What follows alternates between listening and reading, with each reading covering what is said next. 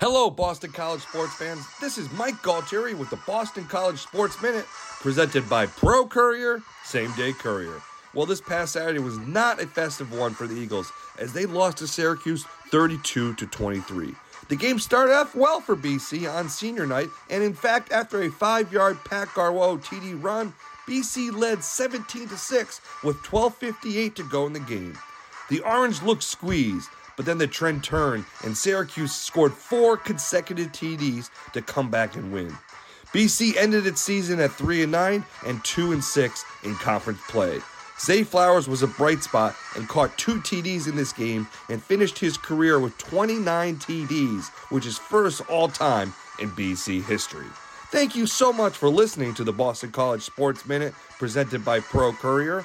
Pro Courier is the Northeast's premier same-day delivery service. For more information, check out pro-courier.com.